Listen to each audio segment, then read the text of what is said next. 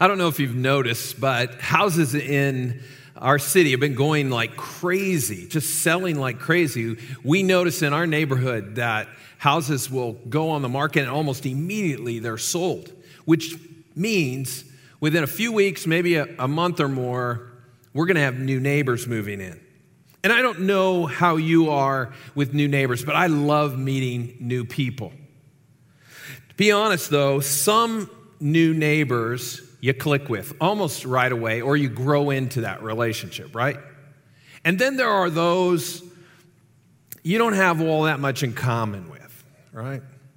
Some neighbors, you just become fast friends almost immediately, fire up the grill, and there's burgers and dogs cooking almost right away. And then there are those that, well, someone might say to you, hey, we need to get together sometime, but you kind of get the feeling that they don't really mean it. They're just being polite.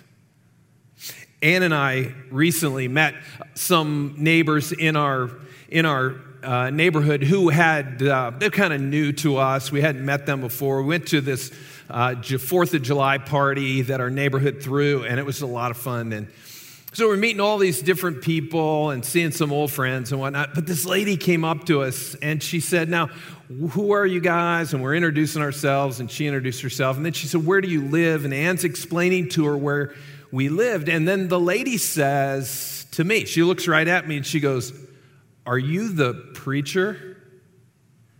To which I smiled, and I said, yeah, that's me. And she goes, oh, okay. And within about 30 seconds, she just kind of faded into the crowd. I kind of got the impression that I didn't click with her. I'm not sure why, but I don't see us barbecuing anytime soon, though I'm hopeful. We'll see. I'm optimistic. Regardless of if you click with the people who moved in across the street or not, I can tell you how you're supposed to treat them. You see, the Bible talks about this. It's crystal clear. This is what it says. Love your neighbor as yourself. In fact, it says this 8 times in the Bible. One of those places where it says it is Mark the 12th chapter, starting with verse 28. This is what it says. One of the teachers of the law came and heard them debating. Noticing that Jesus had given them a good answer, he asked him, of all the commandments, which is the most important? The most important one, answered Jesus, is this. Hear, O Israel, the Lord our God, the Lord is one. Love the Lord your God with all your heart and with all your soul and with all your mind and with all your strength. The second is this. Love your neighbor as yourself. There is no commandment greater than these. Love your neighbor as yourself is called the golden rule. It's a universally recognized principle. It's widely accepted as truth that should be practiced by everyone. Everybody believes that. I remember being in junior high school Sunday school class at the church where I grew up.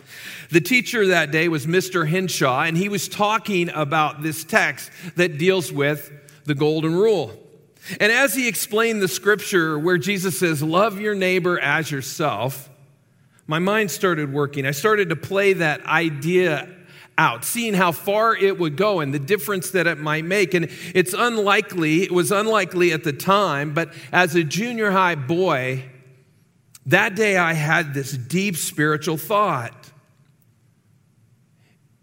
It has suddenly become aware. I had this conscious awareness of this powerfully important truth that God was putting in my heart and my mind. I remember thinking, if everyone treated everyone else the way they wanted to be treated, then there would be no more arguing or fighting. In fact, there would be no more wars. If the world lived this way, we could have world peace. Junior high boy thinking that way. Maybe that's what God had in mind when he gave us this command. This principle of loving your neighbor as yourself still holds true today, though the idealism of a junior high boy has lost some of its zeal. It's faded a little bit. And I've become a bit more realistic over time. We may not be able to convince the entire world to love your neighbor as yourself in order to usher in world peace. But I do believe that we can love our neighbors and bless a few people along the way. Jesus said, love your neighbor as yourself. Question is, what does this love actually look like? Well, to start with, the Greek word for love is agape. Agape love is a little different than the other words that are used in the Bible to describe love. Agape is not a feeling. It requires action. Agape is sacrificial love that voluntarily suffers inconvenience, discomfort, maybe even death for the benefit of another person without expecting anything in return. It's an unconditional kind of love. We're called to agape or love through the example of Jesus. That's where we get this picture. Paul writes in Ephesians 5, verses 1 through 2, he says, follow God's example, therefore, as dearly loved children, and walk in the way of love, just as Christ loved us and gave himself up for us as a fragrant offering and sacrifice to God. Agape love is beautifully described in a chapter in the book of 1 Corinthians, chapter 13. In fact, this is known as the love chapter. In verses 4 through 8, Paul gives us a number of examples to help us define in a practical way just what agape love looks like. Now, if you hang with me, I want to fly through this passage and look at a number of these. The first is this: love is patient. If you want to agape someone, be patient. Loving people tolerate the shortcomings of others because they know they have faults also. Paul goes on, love is kind. Kind people treat others with respect and compassion. Love does not envy. Loving people aren't jealous of the success of others. Love does not boast. It is not proud. Loving people don't put others down by bragging about themselves. Love is not rude. Loving people don't treat others indecently or coarsely. Love is not self-seeking. Loving people don't attempt to advance their own interests at the expense of others. Paul goes on, love is not easily angered. Loving people don't explode with anger or rage. They don't instantly lash out verbally at others. Love keeps no record of wrongs, which means loving people don't keep bringing up past failures in an attempt to wound another person or control that person. Love does not delight in evil. Loving people don't rejoice when they see others sinning, and they don't weaponize that information to later use against them. Love rejoices with the truth. Loving people don't try to lie their way out of a situation. Rather, when they've made a mistake, they instead accept responsibility for it. They stand for truth. Love always protects. Loving people willingly overlook the faults of others and won't betray them. Love trusts, always trusts. Loving people never lose faith in others. They remain faithful in spite of a person's shortcomings. And love always hopes. Loving people keep looking ahead to better days because they know that God has sent His Holy Spirit to work out His will in His people. And love always perseveres. Loving people are going to stand firm with you in the midst of the trial and the adversities. They're people you can always count on. And then finally, Paul wraps up this tutorial on agape love with one final verb for love. He says, love never fails. Love never fails. Paul's emphasizing that you can always count on agape love. Love never will fall. Agape love will never fail. Imagine how the world might be different if more people loved their neighbors this way. Hey, you might even get the opportunity. When you love someone like this, you might get the opportunity to share with them about Jesus. You know, the Barna Group, which is a research organization similar to Gallup or Rasmussen, they do polling. They recently surveyed people like our neighbors, like our friends, who were asking what people value in a person with whom they would be willing to talk about spiritual matters with. And the top 3 responses they published, and here's the top response that Barna found of what a person would be like that you would be willing to have a conversation with about spiritual matters. And this is what they said: someone who would listen without judgment. You know, listening is one of the purest acts of love, if you think about it. People value that friend who will lean in to hear what they have to say. They want a friend who's going to assume best intentions of them. They want to be heard by us, but not so that we can render some verdict about what they think or believe, but rather to help them process their feelings and their experiences in the safety of that relationship. The depressing news is that 2/3 of those Barna surveyed said they had no one in their life who would listen to them without judgment. I think a lot of times we think about communication, we think about being able to articulate what we think or how we feel in a convincing and persuasive way. But listening is a vital part of communication. Instead of listening with intent to understand what our friends are trying to explain to us, oftentimes our mind is focused on crafting that powerful response, so the next thing that we're going to say. A great way to develop the skill of active listening is to periodically ask a clarifying question. It gives you an opportunity to make sure you understand what they're saying, and at the same time, it is signaling to your friend that you are focused and interested in what they're sharing. Here's the encouraging thing about this. Listening without judgment is something that we can all do. This is agape love. It's being patient, not self-seeking. In fact, listening is a very kind thing. Listening is one of the kindest actions one can give to another person.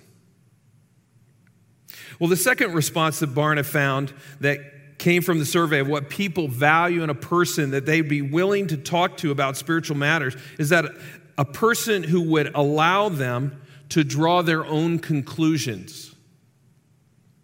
You know, your neighbors and friends are not projects. They're people. They have souls. They're looking for friends who will allow them to learn and discover truth at their own pace. They may move farther and faster than you, or they may move much slower than you. But they have their own pace that they're learning and growing. A friend won't force them into conclusions, but instead will help them along the way on their spiritual journey. Our friends want us to love them like Paul described in 1 Corinthians 13. They want us to listen to them and interact with them, but it's important to let God draw them to Him. Don't get in the way of that. The gospel is true. And if someone is sincerely searching for truth, then the gospel will prove itself to them. Be a friend to your neighbor and trust God to do His part in this as well. Well, the third response that came from the Barna survey was this. They want someone who has confidence in sharing their own perspective. Once you've listened to your neighbor, once you've given them plenty of time to come to their own conclusion, the research shows that it is then that people are open, even interested in hearing what we have to share. The value of our perspective is something that they have when we're confident in our own beliefs. They want to know our stories. They want to hear about our experiences. Our sharing will be relevant to them if, and only if, it's genuine and coming from a place of personal conviction. We really believe this, and they'll listen to that. Earning the right to tell your story is really important. Your story is the best evidence that you can offer personally, anyone, because it's actually an example of how the gospel can impact a person's life. You're a living, breathing example of what grace can do. This is a game changer when you have a healthy relationship with a person and they allow you to share the difference that the grace of God has made in your past, in your present, and even in your future. If we were to summarize what Barna's research revealed, it's simply this. People are all around us are looking for a friend. You have neighbors who live near you, work near you, play near you, who are looking for a friend. Again, looking at what the research shows, they want someone who listens without judgment, offers wise counsel, but allows them to make their own decisions, and then loves them no matter what, even when they get it wrong in your mind. That's what you call a friend. And your neighbors are looking for a friend. I would make the strong statement to say, I think they're looking for you. So who are these people Jesus calls our neighbors? I know when we think about our neighbors, most of us think that it's the people we live near, who live near our home or our apartment complex.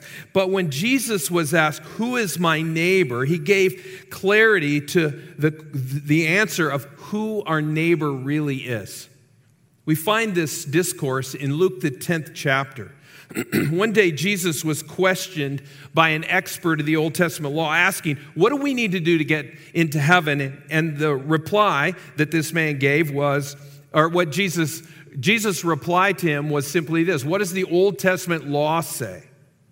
Well, the expert in the law responded with Luke chapter 10, verse 27. He said, love the Lord your God with all your heart and with all your soul and with all your strength and with all your mind, and love your neighbor as yourself.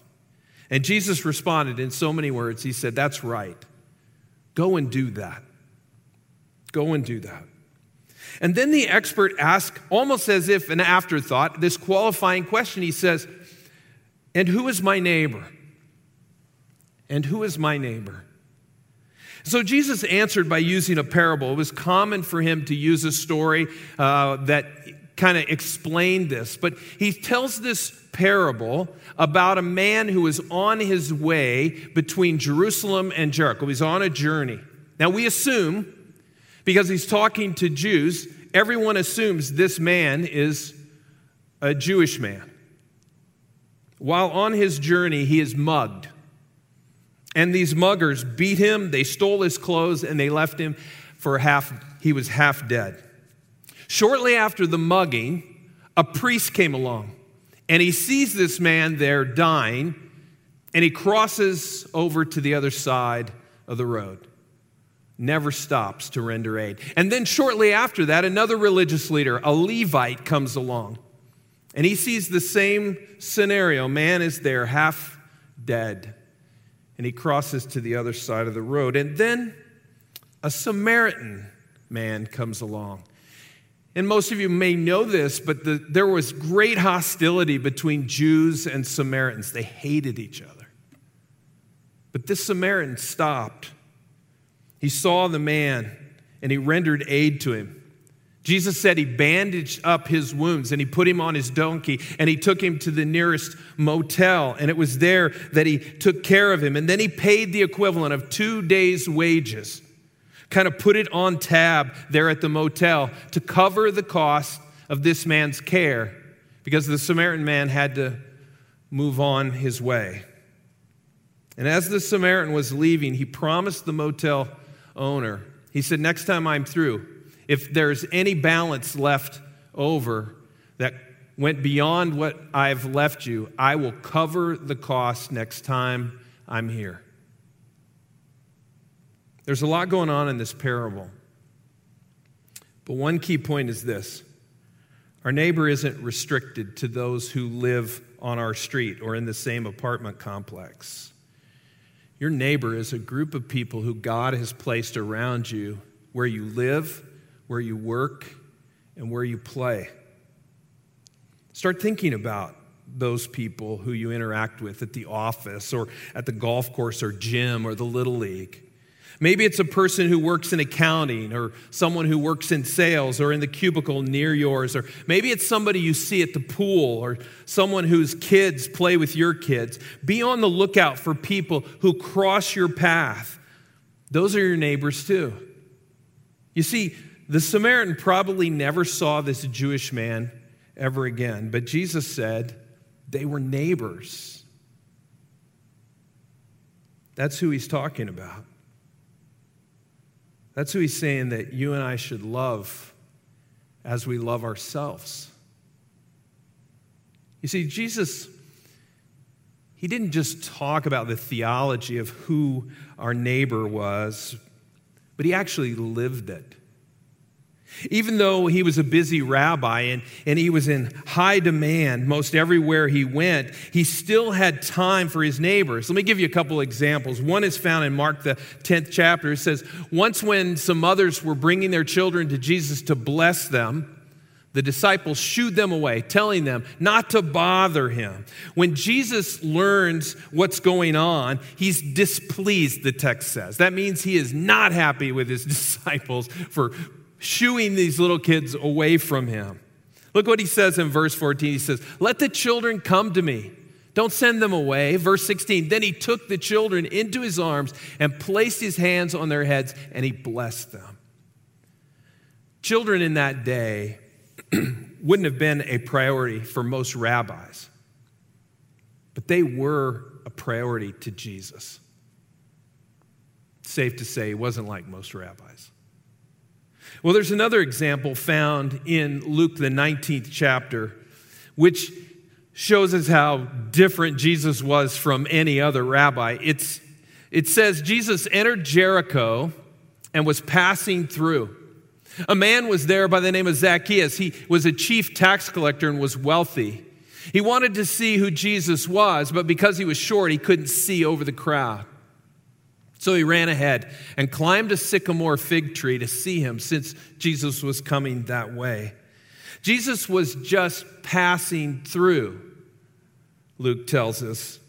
He wasn't going to Jericho, he was just driving through Jericho. He was on his way somewhere else.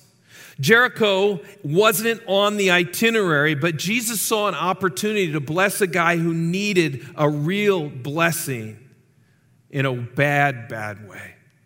It was Zacchaeus, and he knew that spending time with him would be worth adjusting his plans.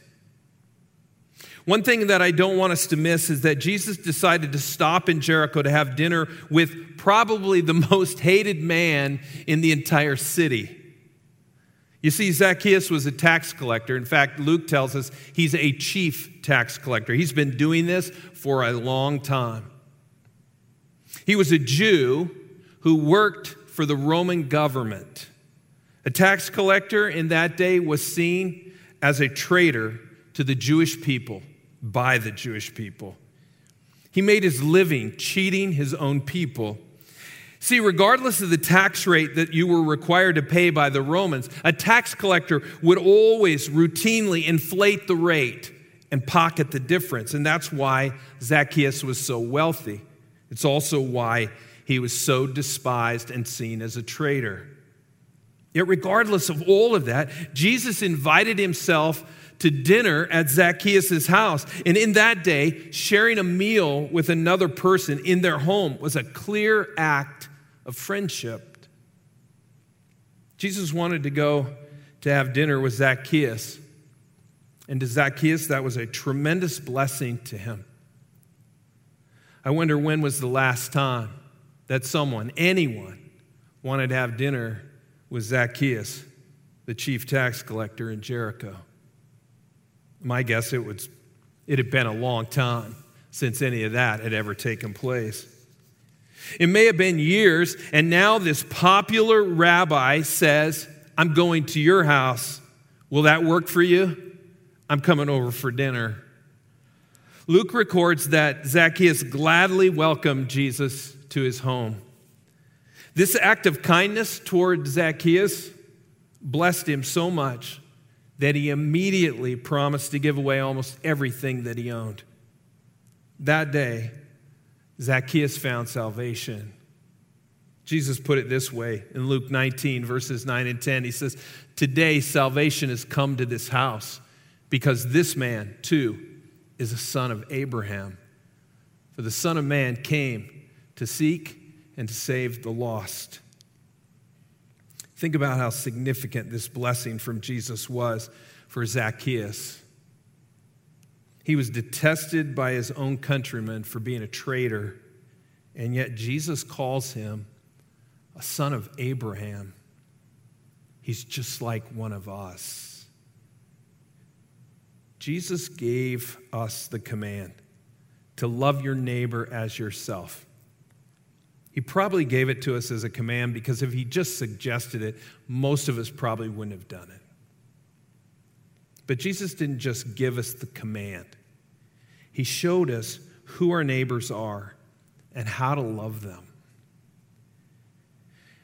You know, we started this year, 2021, with a focus that after all the struggles that so many of us have gone through over the last year and a half, we wanted to let those around us, our neighbors here in Hamburg, we wanted them to know that we're here for them, that we love them, that we truly care about them. And we know it's been a hard year, so we wanted to create a way to communicate to them that they matter to us. So we decided that we were going to throw a party. Several months ago, we started planning this party for our neighbors here in Hamburg, and we called this the We Love the 40509 Block Party. If you've been around here recently, you've heard us talking about this event quite a bit, unapologetically. This party will have games, inflatables, food, all of this, all kinds of stuff. And it's all going to be free. And the purpose is to do something that says to our neighbors, you matter to us. Truthfully, you matter to us. We want them to be blessed. We want them to experience, if possible, the love of God through us. As your leader, I want to invite you to join me in blessing our neighbors. And here's how you can play a part to make this party so awesome. First of all, I want to encourage you to invite your neighbors, people who live near you, work near you, play near you. If they live here in the 40509, or even if they live beyond that, I want to invite you to invite them to be part of this event. This isn't about us, it's about them. This is a party for them. So let them know that they're invited. And maybe they'll come with you if you extend that invitation. Secondly, I want to encourage you to sign up, serve 1 hour. You could serve more than that, but sign up for 1 hour and then just be a part of engaging and showing people, that they matter to us and just welcoming them the rest of the time during the party. And then thirdly, you can invest to help defray the cost. You may not be able to be here. You may be able to be here. You can serve, but you can also invest. And finally, I want to ask you to pray. Pray that every person who comes to this block party will be blessed. They'll feel that they truly matter to us at Northeast. What if you could bless your neighbors like this? I mean, you might be thinking, I can't throw a block party, but maybe you could in your neighborhood. But maybe it's a little overwhelming, or it kind of makes you anxious and freaks you out a little bit to think that you would do that. So how does an individual personally, without the help of a big block party, how do they bless their neighbors? Well, it's actually simpler than you might think. Next week, we're going to start a new series titled Bless. And it comes from a book. The title comes from a book written by Dave Ferguson, who's a minister at the Community Christian Church in Chicago. This book is a study of several ways the Bible reveals on how Jesus blessed people. And in the process, he changed their eternity. It's been a tremendous resource for this upcoming series, as well as this message today. And I'd recommend it to anybody who would like to go deeper into understanding how they personally could bless their neighbors. Over the next few weeks, we're going to look at ordinary, commonplace ways that every Christ follower could use to love their neighbor. And in the process of loving their neighbors, we may just get the opportunity to introduce a few of them to Jesus and change their life for all eternity. I want to close with this. In 1961, President John F. Kennedy, in a speech, famously said this: "The only thing necessary for the triumph of evil is for good men to do nothing." I want you to think about that for a moment. Let's not just sit on the sidelines when it comes to our friends and our neighbors. Let's get involved and let's love them the way we would want to be loved. Hey, what an encouraging word from our lead pastor, Monty, today as we just get a look into his heart and what God is calling us towards as a church. So encouraging, such a great time of worship. And hey, I tell you why, because as we talk today, hey, we have two events that are right around the corner that we are so excited about here at Northeast, okay? And hey, one of those is the back to school drive. It's going on right now. In fact, if you came to our lobby here, you would see a place where you can put all these back to school items, okay? And it's in partnership with Liberty Elementary. Literally can hit it with a rock from here, okay? Our brothers and sisters, our neighbors over at Liberty Elementary, as we partner with them, right, to give these kids supplies that they may not be able to get. And so, hey, if you go to ncclex.org/events, you click on the Back to School tab, you're going to find a list of things that we're collecting as a church to give to students as they head back to school.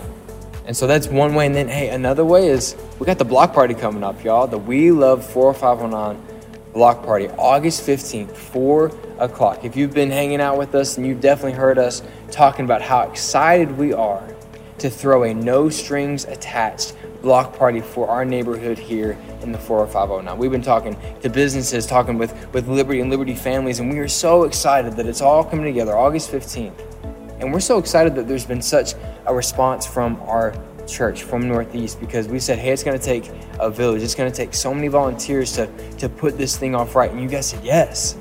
And there's still some spots to fill, and there's still some things on the Amazon wish list that we can take care of. But hey, thank you so much for being the hands and feet, for saying yes. And hey, there's still time if you're like, hey, I want to be a part of that. I want to be a part of that awesome event and just loving on the community here in the 40509. There's still time. ncclex.org/events. Click on the block party tab. Okay, all the information is there.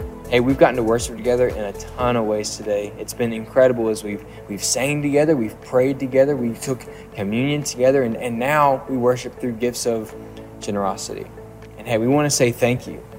Thank you to you Northeast owners who have stepped up into that step of faith and said, yes, I want to be a part of what God is doing at Northeast through financial backing, being the hands and feet so that we can do block parties. We can have summer events where kids can come and hear the gospel. We can continue to do these weekend things where we get to gather together both in person and online. It's truly incredible what God is doing, not just through Northeast, but across the world as the gospel continues to spread to those who are in so need of hope and joy in the future. So hey, however you give, if it's online, if it's through the app, if it's through the mail, doesn't matter. Thank you. Thank you for saying yes. Thank you for believing, and thank you for being a part of what God is doing here at Northeast. And know that your gifts of generosity are having an impact, both locally and globally. Well, hey, it's been a great day as we worship together again, and we look forward to seeing you back next week, okay, at one of our new service times, okay, in person or online, 9:30 or 11 o'clock. Hey, we'll see you there.